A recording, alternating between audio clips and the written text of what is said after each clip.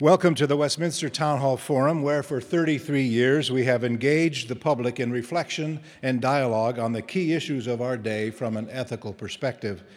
We invite those who are listening on Minnesota Public Radio to visit us in person. All forums are free and open to the public, and information on upcoming events can be found online at westminsterforum.org. You can like us on Facebook and follow us on Twitter as well. My name is Tim Hart Anderson. I'm the senior minister at Westminster Presbyterian Church, located on Nicollet Mall in beautiful downtown Minneapolis, and I'm the moderator of the forum. It's my pleasure to introduce today's guest speaker. Reza Aslan is an internationally acclaimed writer and scholar of religions and the author of the best-selling book, Zealot, The Life and Times of Jesus of Nazareth. He's an associate professor of creative writing at the University of California and a research associate at the University of Southern California's Center on Public Diplomacy.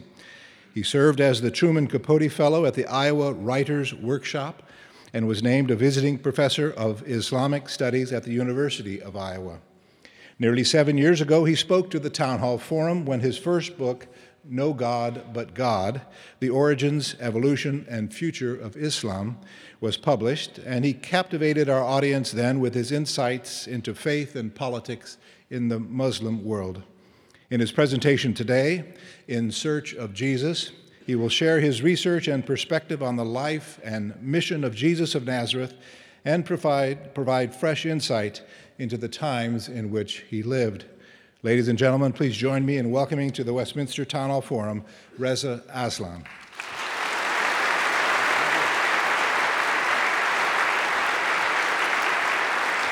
Thank you. Thank you very much. What a joy it is to be back here at the Westminster Town Hall Forum.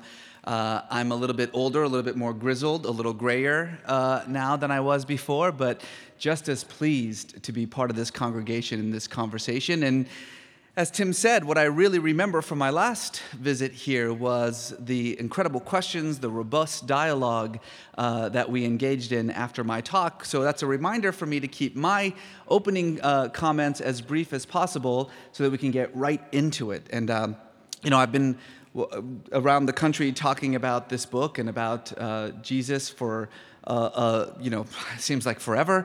And the one thing that I've discovered is that when it comes to Jesus, people have a lot to say. Turns out people are interested in Jesus. Who knew?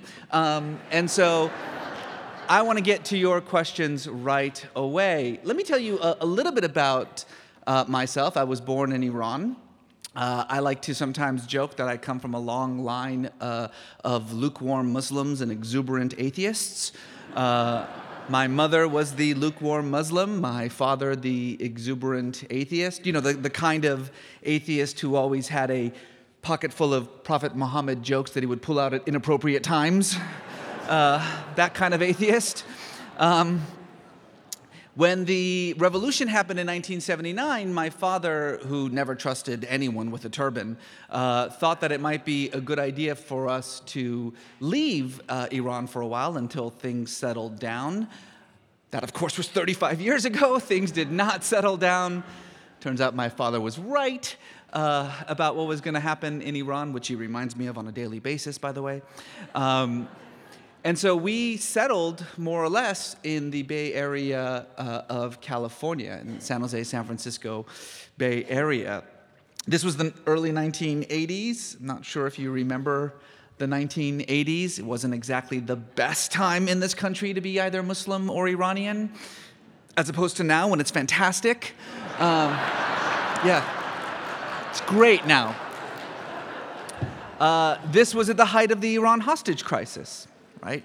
444 days in which Americans were being held hostage in the American embassy in Tehran, and for a 7-year-old boy trying his hardest not to be weird, to try to fit in as much as possible, I tried everything I could to separate myself from my culture, my heritage, my language, my religion. In fact, I've admitted before that I spent a good part of the 1980s pretending to be Mexican. Which, by the way, tells you how little I understood America.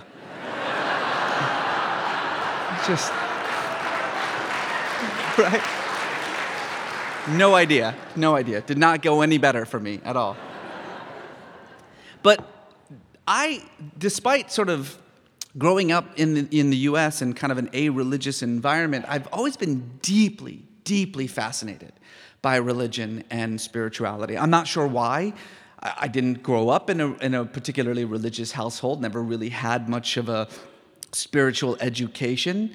I think partly it had to do with my childhood images of revolutionary Iran and the power that religion has to transform a society for good and for bad. That has never left me, and it's created this deep interest in religious phenomenology, in spirituality, even though, as I say, I never really had much of an opportunity to do anything about it. Until I was 15 years old. When I was 15 years old, I went with some friends to an evangelical youth camp in Northern California, and it was there that I first heard the gospel story, this incredible story, the greatest story ever told, of the God of heaven and earth coming down in the form of a child, dying for our sins, and that this promise that those who believe in him shall also never die but have eternal life. I had never heard anything like this before. It was a transformative moment for me. I immediately converted to this fairly particularly conservative brand of evangelical Christianity, and then spent the next 4 or 5 years preaching that gospel as I knew it to everyone I met, whether they wanted to hear it or not, frankly. I became absolutely obsessed with understanding who Christ was and dove headfirst into studying everything that I could about him. When I went to university, I went to Santa Clara University, a nice Catholic Jesuit college in the Bay Area, and was taught by the Jesuits there, or as Glenn Beck recently referred to them, my godless commie professors. Not sure where he got that from. And in my sort of studies of the New Testament and the world of Jesus, I was all of a sudden confronted with this undeniable fact, this chasm between the Jesus of history, as I was learning about him at university and in my studies, and the Christ of faith, as I had understood him through what I'd been taught at my church. And this sudden realization that these two are not exactly the same, that there is a gulf separating the two of them. Now, I understand that this may sound weird, and that for hundreds of millions of Christians around the world, many in this room, many listening on their radios, the Jesus of history and the Christ of faith are the same person. This guy. You know, the blonde, blue-eyed Jesus. Probably speaks with a British accent. You know, as all angels, gods, and Nazis do. We know that now for a fact. I call this Megyn Kelly's Jesus. Megyn Kelly, of course, for those of you unfamiliar, Megyn Kelly is the very popular Fox News commentator, a personality who last December quite famously said, and I quote, "It is a historical fact that Jesus Christ and Santa Claus were white." So there you go. I actually came to Megyn Kelly's defense, and not just because every time Fox News mentions Jesus, I sell books, but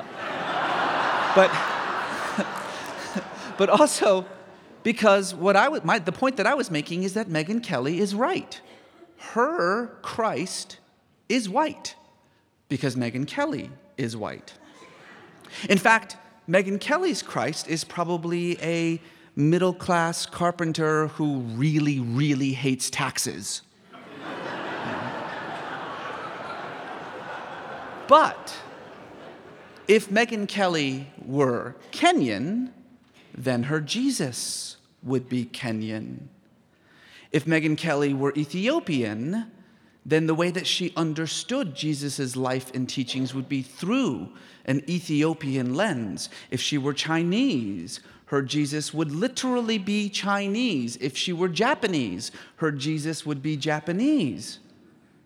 You see, this is the thing about the Christ of faith, is that he can be whatever a community of faith needs him to be and has been throughout the last 2,000 years. He's infinitely malleable. He can take on whatever cultural or racial or ethnic identities his worshipers themselves have. He can take on a community's history. He can take on a community's politics. I am showing here an image of the Latin American Jesus with a rifle slung over his shoulder. This is the Jesus that would be familiar to so many Christians in places like Nicaragua, in El Salvador, in Guatemala, the liberator Jesus, the Jesus who takes up arms against the oppressor. And while this image of Jesus toting a gun may seem strange and even anathema to everything that we understand about the Christ, I should remind you that the notion of Jesus as warrior goes all the way back to the beginning. The scriptures themselves talk about Jesus as a warrior for God, carrying a sword, his cloak dipped in blood to take on the enemies, to smite the enemies of God. And again, while that image may be uncomfortable to many of us, it may seem foreign to many of us, is it all that much foreign than the image of Jesus as king, as the kind of European king that we see him in so many portraits, so many paintings of European Christianity? In fact, I would go so far as to say the image of Jesus as warrior might be even more historically accurate than the image of Jesus as king. But the important thing to understand is that the Christ of faith can take on all of those political issues. The Christ of faith can even take on whatever religious identities his community may have. In Korea, Christ looks like the Buddha. In India, he becomes Krishna. In Thailand, he takes on the entire panoply of the Hindu gods. The Christ of faith is infinitely malleable. The Jesus of history, however, is frozen in time. The Christ of faith is a celestial spirit who founds a new religion. The Jesus of history is a Jew preaching Judaism to other Jews. And while, again, for the vast majority of Christians around the world, these two figures are one and the same, and in many ways they are.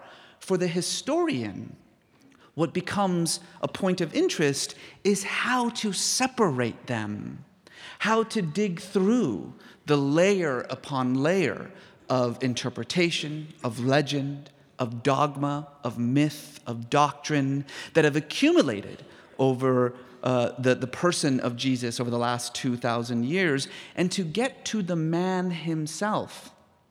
Now, this is obviously an incredibly difficult task, not least because when you remove the Gospels from the picture, we know almost nothing about the Jesus of history. We basically can be confident in three fundamental facts about the Jesus of history. Number one, that he was a Jew, which sounds obvious, but it's an important thing to keep in mind because there is a consequence to that belief. The consequence being that everything that he says, everything that he does has to be understood through a Jewish lens, as a Jew preaching Judaism to other Jews. Number two, that sometime in the first half of the first century, he started this movement that was predicated on something that he referred to almost uniquely as the kingdom of God. And that number three, as a result of that movement, Rome executed him for the crime of sedition. That's pretty much it. Take away the Christian writings, and that's all we have when it comes to the Jesus of history. But what I argue is that it's enough. Because while we know very little about the historical Jesus himself, we know a great deal about the world in which he lived. First century Palestine is an era that is quite well documented, heavily researched. We know a great deal about the social, political, cultural, and religious makeup of the world in which Jesus lived. This was, of course, a world awash in apocalyptic expectations. It was perhaps the most politically tumultuous time in the history of the Holy Land, and yes, that is saying a lot. An era in which countless bandits, prophets, preachers, and messiahs were traipsing through this land, calling for the end of the Roman occupation, the liberation of the Jews, prophesying the coming judgment of God.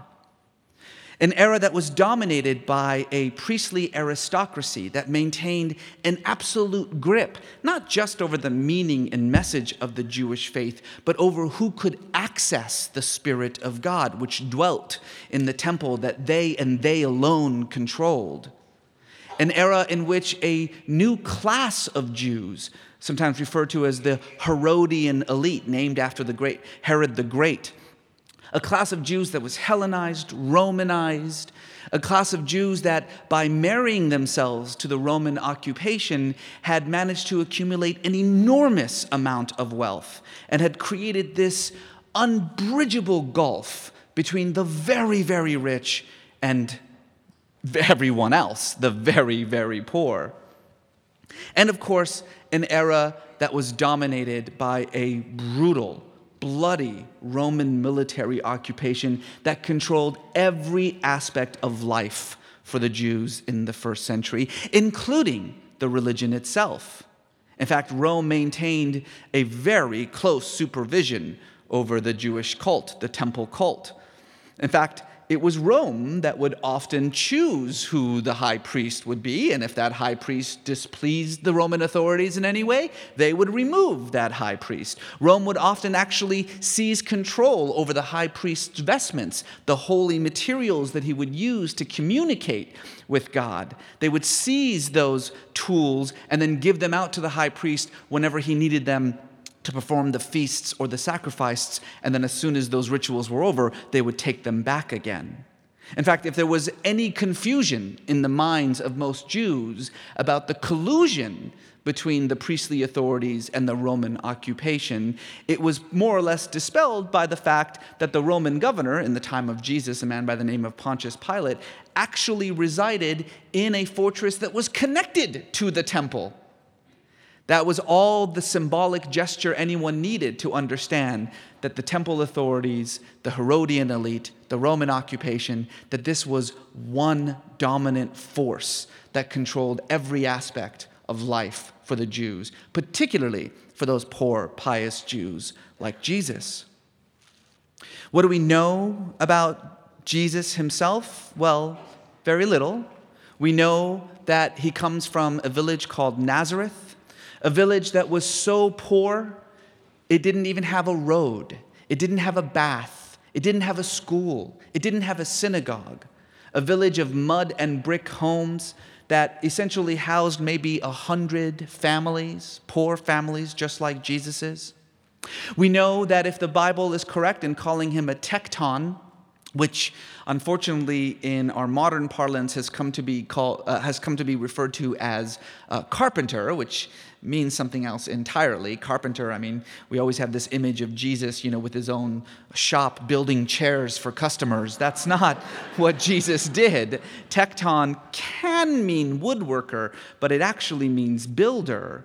And in fact, the word tekton implied such a lowly position in the first century that the Romans used the word as a swear word, as a cuss word. They would use Jesus' profession as a swear word. Are you getting my drift here? In fact, if Jesus was a tekton, as a day laborer, he would have been at the second lowest level of the social hierarchy in his time, just above the slave, the indigent, and the beggar.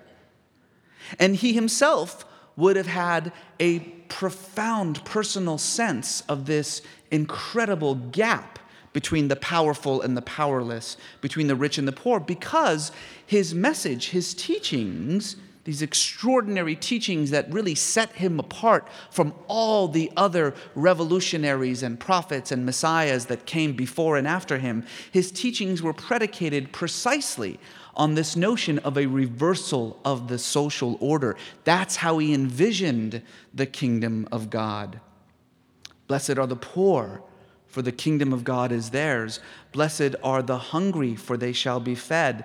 Blessed are those who mourn, for they shall rejoice. These abiding words of the Beatitudes, which have survived for 2,000 years, give us an image of the kingdom of God as a place of equality, a place where all people can be the same, a place sort of a utopian fantasy, if you will. But that's mostly because we forget to keep reading in the Beatitudes, because Jesus is not done. Then he continues, woe to the rich, for they have received their consolation.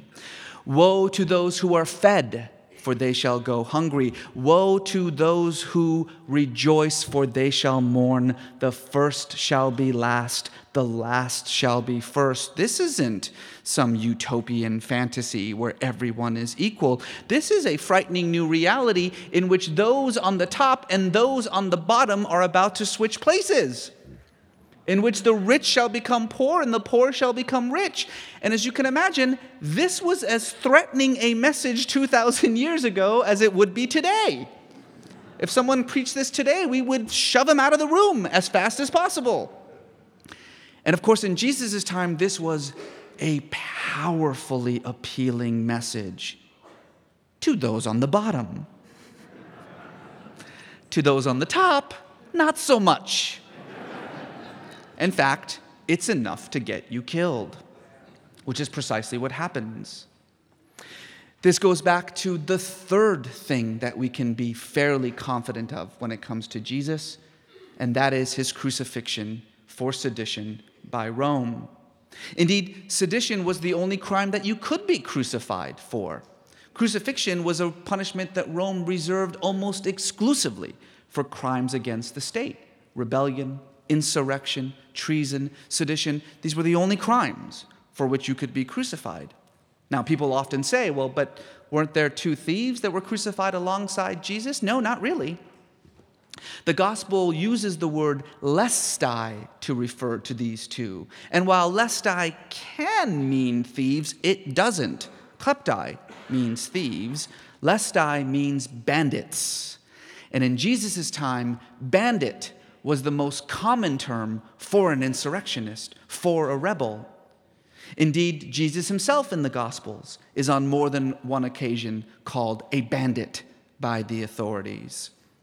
And so when you think of that iconic image that we will all be meditating upon in a week or so, the image of Jesus on the cross, try not to think of it as an innocent man surrounded by two thieves on either side. Think of it as three rebels crucified together. And that image changes everything. And indeed, putting Jesus in the context of his time changes everything. What comes out of that historical experiment, a Jesus who is privy to all of the political and social confusion and tumult that every other Jew in the Holy Land was, a Jesus who dared in the midst of this declare himself to be the promised Messiah, the liberator of the Jews, here to reestablish the kingdom of David, by which he also meant to usher out the kingdom of Caesar, because those two things go hand in hand. That Jesus was seen as such a threat to the religious and political authorities of his time that he was hunted down like a criminal, arrested, tortured, and executed.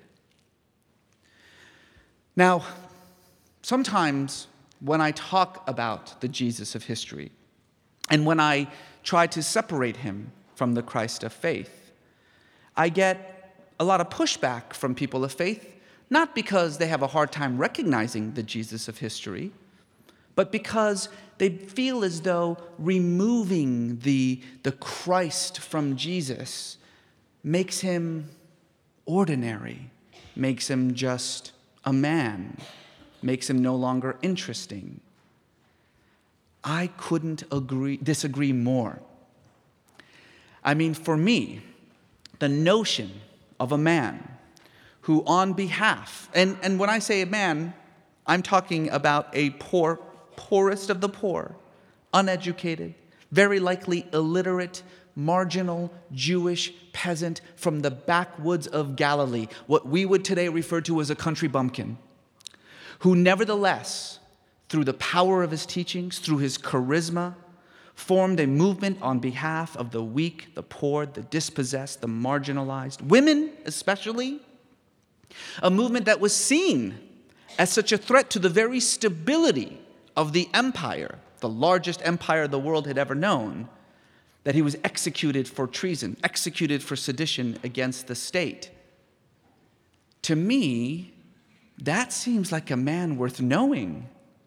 No matter what else you want to say about him, whether you also see him as God, whether you also see him as the Son of God, whatever else Jesus may have been, he was also a man who was a product of a specific time and place, a man who was shaped by that time and place.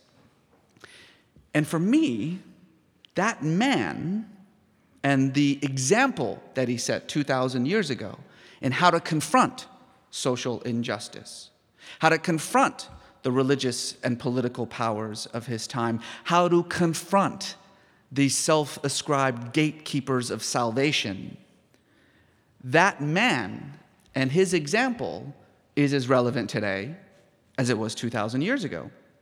Indeed, part of the reason why I wrote this book was to demonstrate that you can be a follower of Jesus without necessarily being a Christian, just as you can be a Christian without necessarily being a follower of Jesus. Thank you very much.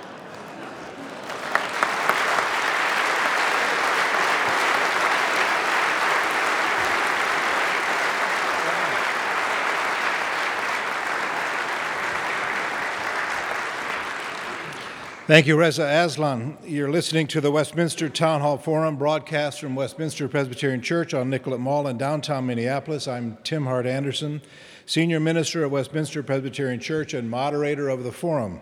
Our speaker today is author Reza Aslan. We'll be taking questions from the radio audience through Twitter and Facebook. Our Twitter handle is Westminster THF, and you can find us on Facebook at Westminster Town Hall Forum.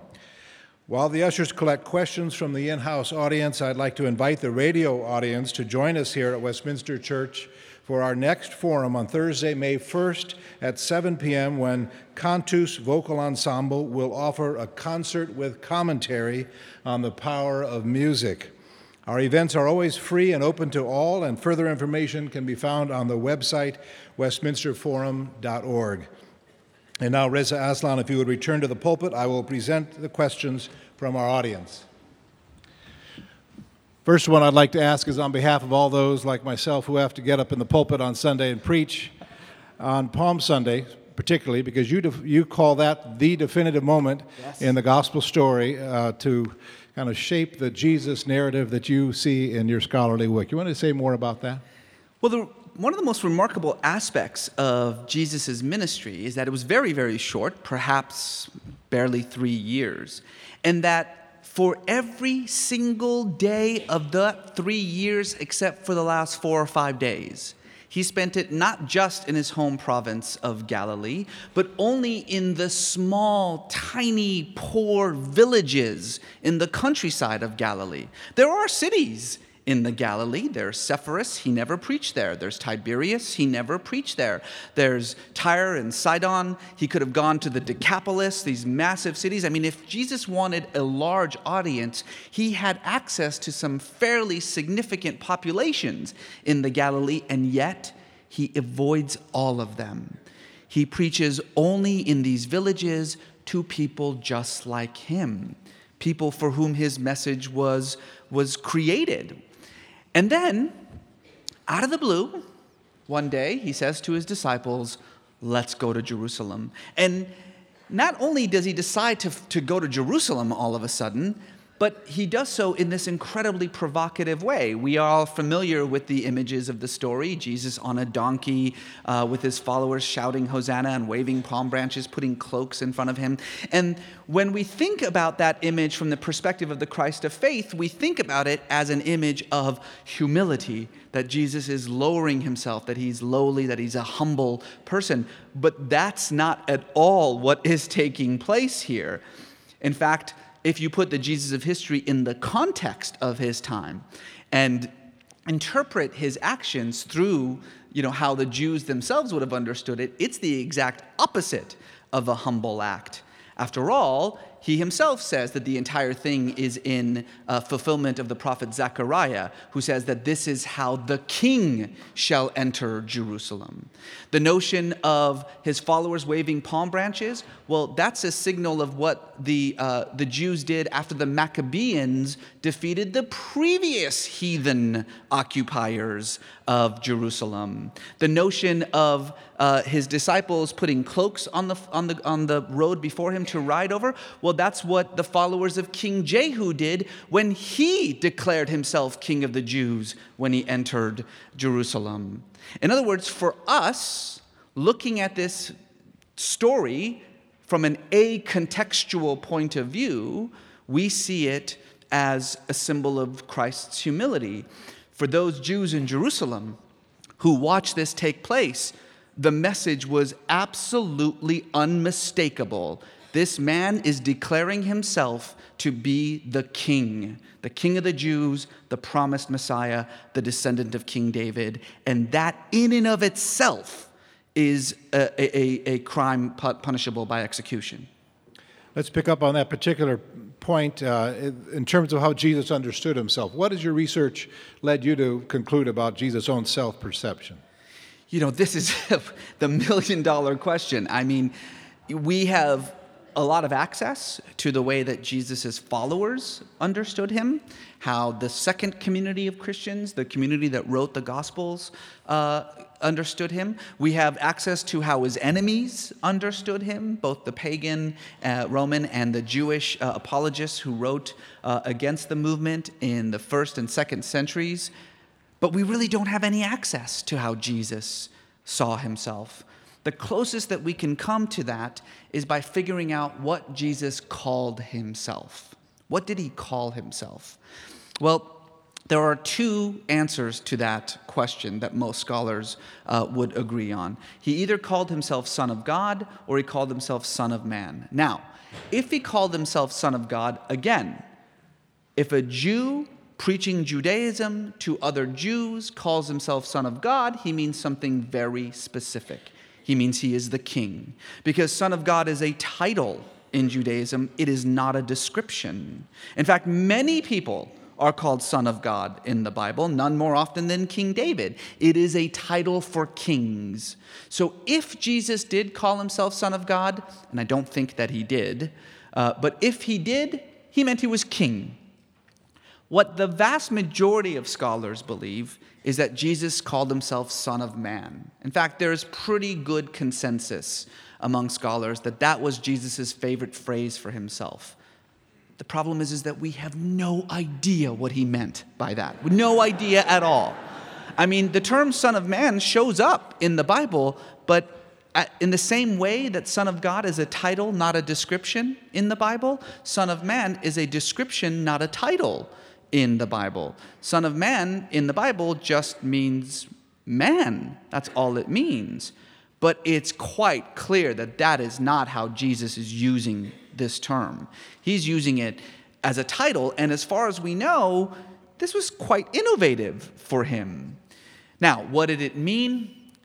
I can tell you all the 400 different interpretations, but I'll just tell you my interpretation. And if you want to find out everybody else's interpretation, look at the notes section of my book, because I'll give everybody who disagrees with me. But I think what he meant when he used this term, the Son of Man, is that he was referencing the prophet Daniel and the vision that he had of one like a son of man coming from the clouds of heaven. Now, in Jesus' time, the majority of rabbis thought that that was a description of the Messiah. So Jesus, when he used the term Son of Man, was calling himself Messiah. Now, you may say to yourself, well, then why didn't he just call himself Messiah?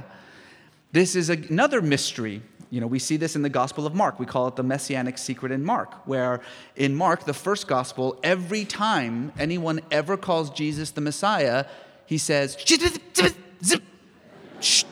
he shuts them up instantly. He tells people, don't say anything, don't tell anyone what you've seen, don't tell anyone, until the very, very end, when he finally and somewhat begrudgingly says, yes, I am. I'm the Messiah. But every time someone brings up, are you the Messiah or you're the Messiah, he changes the subject and starts talking about the Son of Man instead. And so the best guess that we have is that this was his way of declaring his messianic ambitions without immediately falling into the problem that everyone else who declared themselves Messiah had, which is instant execution by Rome. Because remember, Messiah means the descendant of King David. The principal task of the Messiah is to reestablish David's kingdom on earth. If you are walking around saying that you are here to usher in the kingdom of David, you are saying you're here to usher out the kingdom of Caesar. And that's not a good way to keep your head.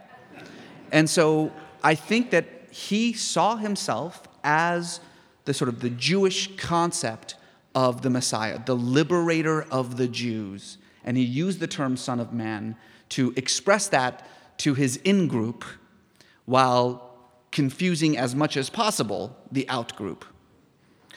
In your opinion, why did the Christ of faith develop so differently from the historical Jesus? Well, first of all, that's not unique.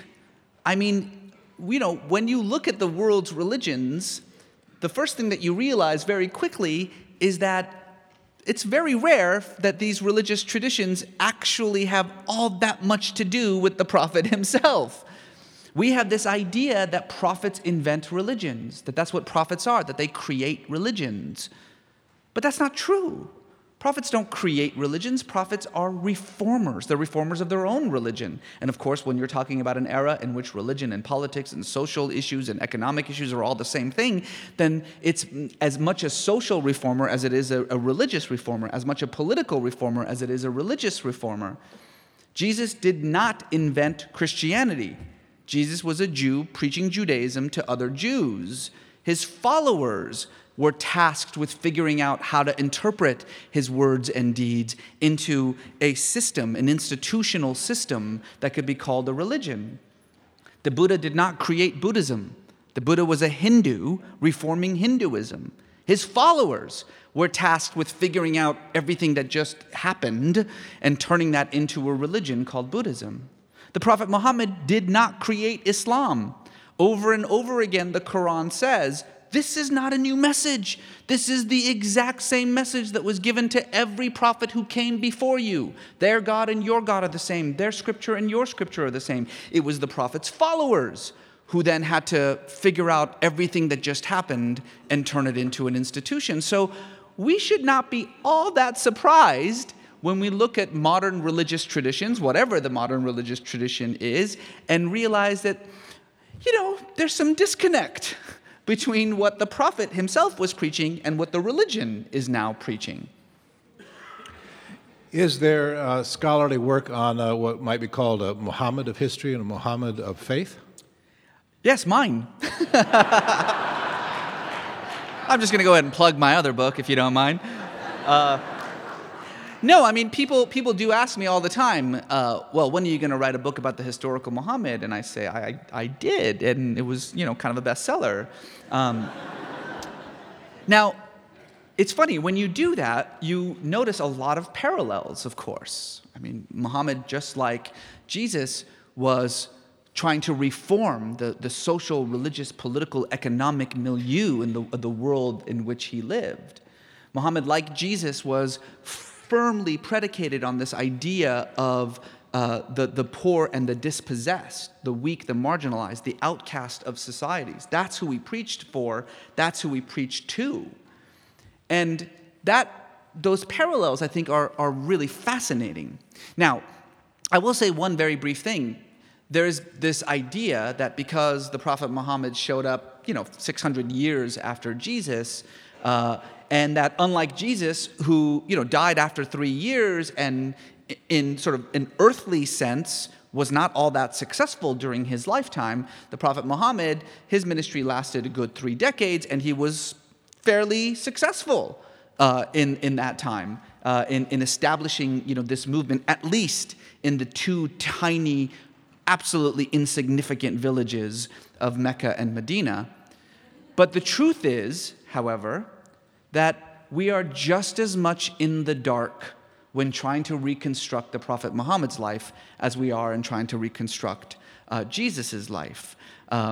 Because while it is true that Muhammad arose at a time in which there was at least a better sense that something magnificent was happening and there were more people to write some of this stuff down, the truth is that the material that we rely on to reconstruct Muhammad's life is 100 years old. It's 100 years later than the Prophet's death. Just like the material that we use to try to reconstruct Jesus' life, the Gospels, was many, many, many decades, written many decades after Jesus' death by people who never actually met him.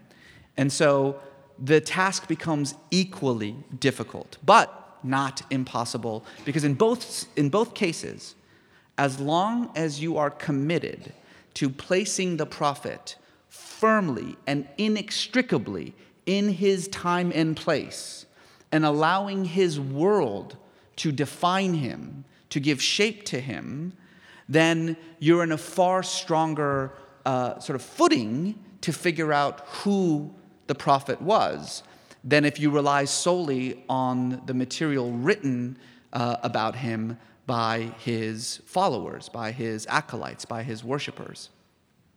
Would Jesus of Nazareth recognize Christianity in America today? Well, no, but that's because he was a Jew and not a Christian.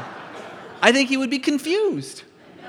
I think if Jesus showed up right now, he would say, "Where's the nearest synagogue?" Because that's what he would understand. That's what his religion was. It's what his spirituality was based in, is Judaism. I think that if he walked into a church, he wouldn't really understand what was being said, what was being expressed. Now, part of that, of course, has to do with this kind of fundamental way, this fundamental divide between the way that many Christians understand what the Messiah is and the way that many Jews understand what the Messiah is.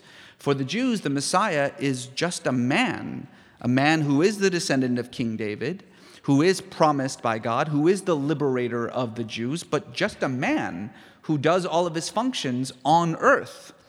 As I said, many, many people arose in Jesus' time claiming to be the Messiah. We know their names. Many of them were quite more popular in their lifetimes than Jesus was.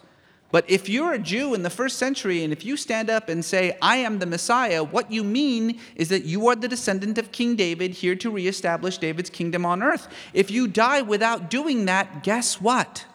You're not the Messiah.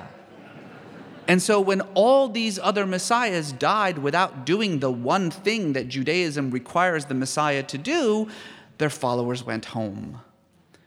But Jesus' followers did not. And that's the mystery. Why? Well, I think that there's 2 reasons for that. Number 1, I've already talked about. Jesus' messianic mission was accompanied by this profound, revolutionary social teachings, the likes of which the Jews had never heard before. This idea of the reversal of the social order, the teachings about the poor, the dispossessed. This was unprecedented, and it survived Jesus' death. It was his teachings, less so than his actions. His actions were not as important as his teachings. It was his teachings that were spread in the first few years after his death among the followers that kept this movement alive. So part of it has to do with the extraordinary charismatic teachings of Jesus himself that set him apart from the other messiahs. But It, more than anything else, had to do with what the disciples said about Jesus after his death. Buoyed by this ecstatic experience of him as risen from the dead, which you can interpret however you want to, I say that as a historian, the resurrection is outside of my boundaries because it is an ahistorical event. It is a matter of faith, not a matter of history. But what is an unquestionable matter of history is that very, very soon after Jesus' death, within a few years, in fact, belief in his resurrection became the foundation of this new movement. So, whether Jesus himself rose from the dead, that's not a question that a historian is allowed to answer. Whether his followers absolutely believed and claimed that he rose from the dead, that's a fact. And it's a fact that we have to confront, because that fact, more than anything else, forced his disciples to do something absolutely unprecedented when confronted with this uncomfortable reality that according to the Jewish definition of Messiah, Jesus was not the Messiah. They changed the definition. And the Messiah became something else, something spiritual, something celestial, something even divine, something that could be understood in light of this resurrection experience, which changed everything for these guys and girls.